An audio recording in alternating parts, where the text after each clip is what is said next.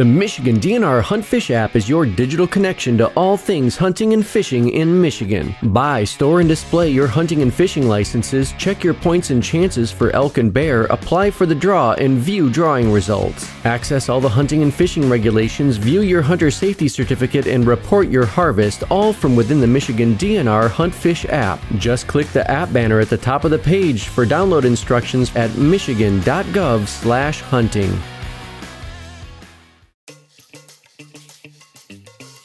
You know what that sound means. It's time for the Michigan DNR's Wild Talk Podcast. Welcome to the Wild Talk Podcast, where representatives from the DNR's Wildlife Division chew the fat and shoot the scat about all things habitat, feathers, and fur. With insights, interviews, and your questions answered on the air, you'll get a better picture of what's happening in the world of wildlife here in the great state of Michigan. Welcome to Wild Talk. I'm your host, Hannah Schauer, and with me today, as always, is the lovely Rachel Leitner. Hi, Hannah. This episode will be talking about work happening in Southwest Michigan. We'll talk about late goose hunting opportunities in February and how you can prevent potential conflicts with fox and coyotes. And later in the show, we will, of course, announce the winners of our Wild Talk podcast mugs, and then you can find out how you can win one too. Now, to kick things off with all things habitat, so stick around. Trees provide for the well-being of our state. That's why we work so hard to keep our forests healthy and abundant, so wildlife has a home. And so do people, so that there's clean air and water for everyone. And so Michigan's economy can be as strong as the trees that support it, because every branch of forestry ensures that future generations will always have a tree for life and forests for a lifetime. To learn how sustainable forestry benefits your life, visit michigan.gov/forests for a lifetime.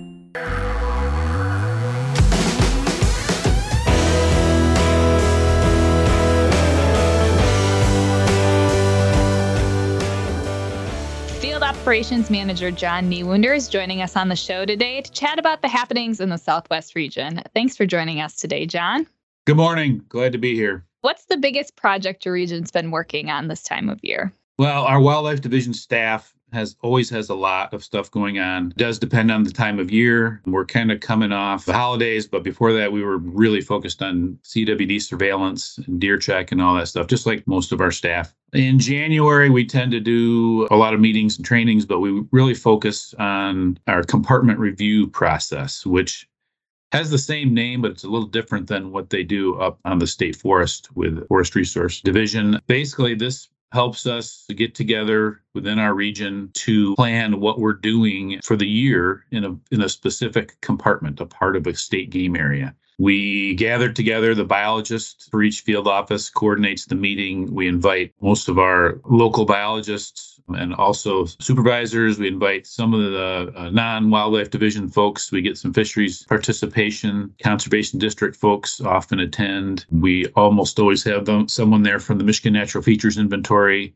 Our foresters almost always there. So we get a little internal discussion, wildlife talk that we always have, but we get some outside people to take a look in on what we're doing. Yeah, it sounds like a really comprehensive approach to making sure everything's taken care of and that these lands are really well maintained.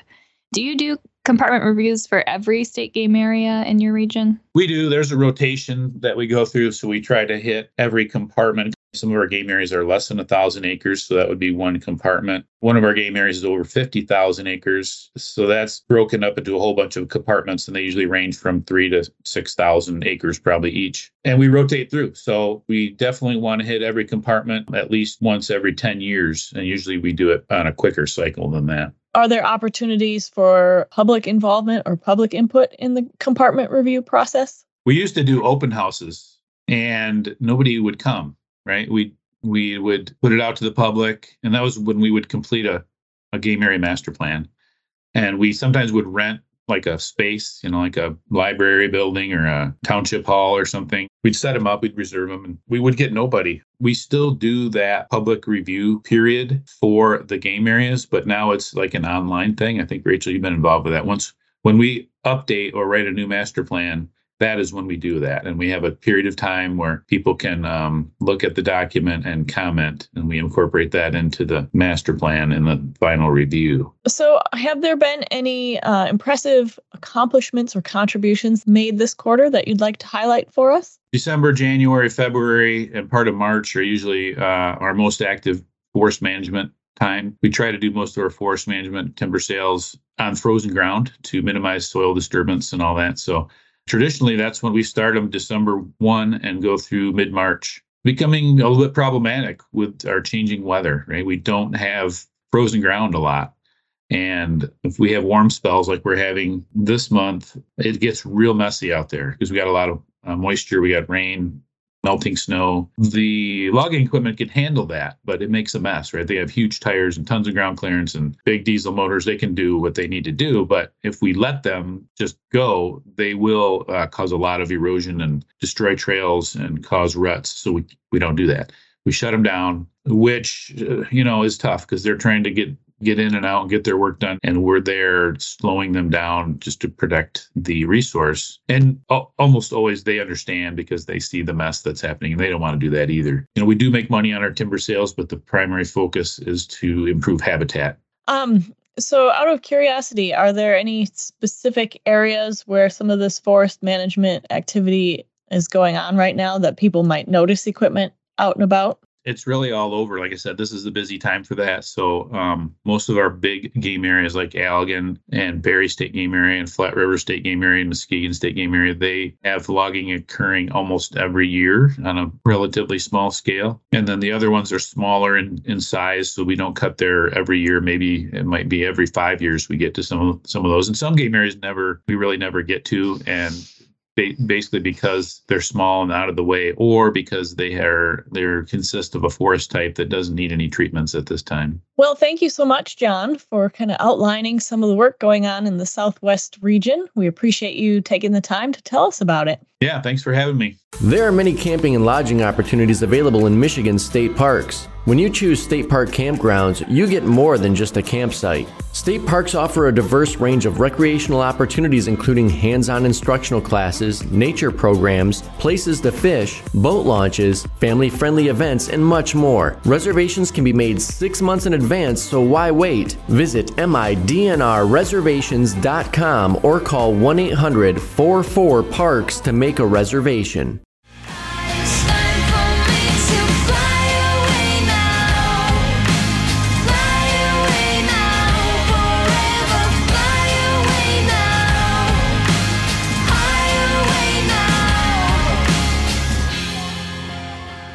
North America has lost nearly 3 billion birds since 1970, according to a study published in the Journal of Science in 2019. That is roughly 1 in 4 birds in North America. And furthermore, more than half of all U.S. birds are in decline. Birds play a vital role in the natural world and in our everyday lives. They are important pollinators, seed dispersers, food web contributors, ecosystem health promoters, and provide positive physical and mental health benefits to people and economic benefits to communities as birdwatching continues to be a growing pastime. The staggering loss of bird diversity impacts food webs, ecosystems, water quality, and people. Now, habitat loss and degradation remain the biggest threat to forest-dwelling bird populations, which have declined by 1.2 billion since the 70s. Climate change and invasive species contribute to the decline as well. But there are actions we can take to combat such decline.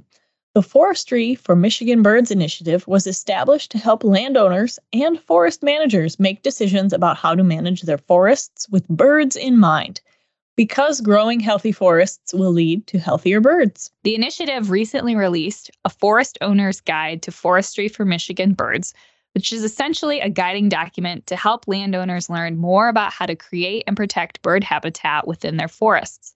In the guide, you'll learn about different Michigan bird species, the habitat components they require, and how to assess what your forest offers birds so that you can take action to reach your forest management goals. And keep in mind, a single tree can provide the necessary nesting, feeding, or breeding sites for birds. So whether you have a backyard with a few trees or your own hundreds of forested acres, there are choices you can make to help birds in your area, and these guides can teach you how to start. If you're interested in learning more, you can find the guides and learn more about the Forestry for Michigan Birds initiative. Visit the link in our show notes.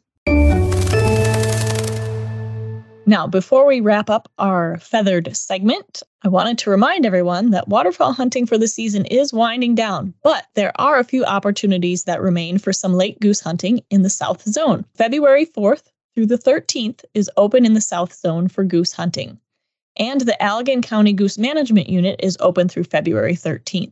If you want to get out for one last chance at some goose hunting, be sure to review the waterfowl hunting regulations in the Waterfowl Digest. You can find the Waterfowl Digest online at michigan.gov/waterfowl or download a copy right to your phone using the new Michigan DNR Huntfish mobile app. Visit michigan.gov/hunting to find out more about the mobile app or look for it on the Apple App Store or the Google Play Store.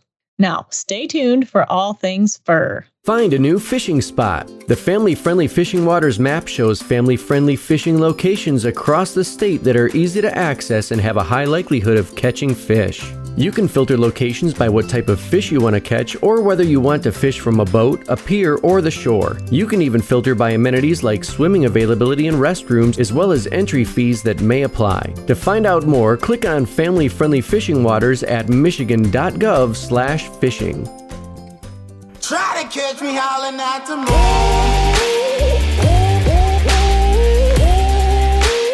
Try to catch me howling at the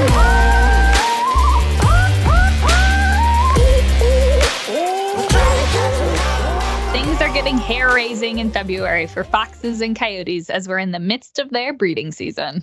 This time of year, you are very likely to see and hear an increase in activity if you have foxes or coyotes in your area. Pairs will likely be very vocal in announcing where their established territory is. Young foxes and coyotes won't be born until the spring, but now is a good time to take preventative actions. If you had a den site in your area in the past, or if you usually see increased coyote or fox activity during the spring and summer months. The best place to start to make your area less appealing to foxes and coyotes is to look for potential attractants, especially food sources. Foxes and coyotes prefer small mammals, particularly rabbits, hare, mice, voles, squirrels, and they may also eat small birds, reptiles, amphibians, and occasionally berries when they're available. Quite the varietal diet they have. Now, keeping a fox or coyote's diet in mind can help you notice if your area holds any potential food sources. Small mammals and birds may be attracted to the area if there are bird feeders available or brush piles, tall grasses, fields, thickets, shrubs, those kinds of things.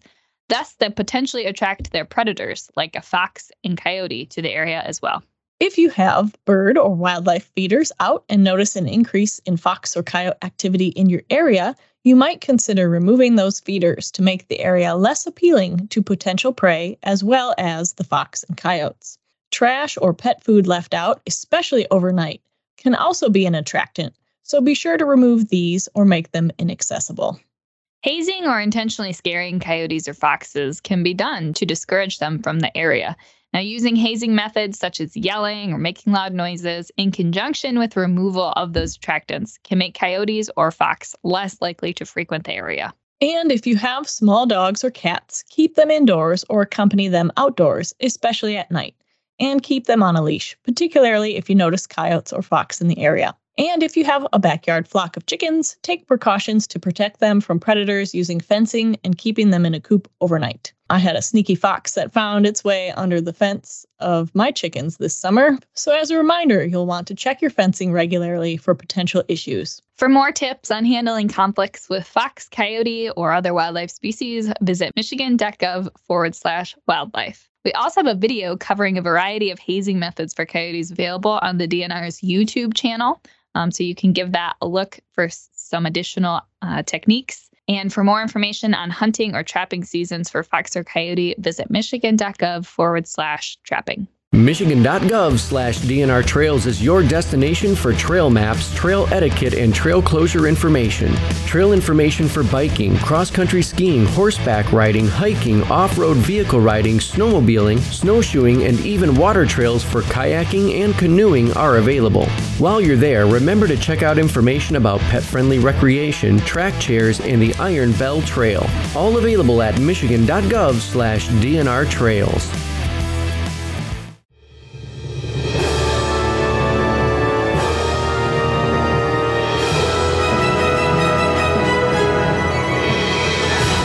Now is your opportunity to win a Wild Talk Podcast camp mug. As a thank you to our listeners, we'll be giving away a mug or two every episode. Our January mug winners are Katie Hafner and Marilyn Cresswell.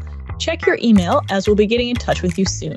They answered the question, what is a physical characteristic you can use to identify a male box turtle versus a female box turtle? Now, the answer we were looking for was eye color, as it is an easy way to tell them apart quickly. So males have a red iris and females have a brown to yellowish colored iris. However, other key differences include the rear of the male's plastron, or the bottom of the shell, which is concave, and the tail is slightly longer and thicker than a female's. Males also have thicker and more curved claws, so we accepted those answers as well. Now, to be entered into the drawing this month, test your wildlife knowledge and answer our wildlife quiz question. What is the breeding habitat for the Kirtland's warbler?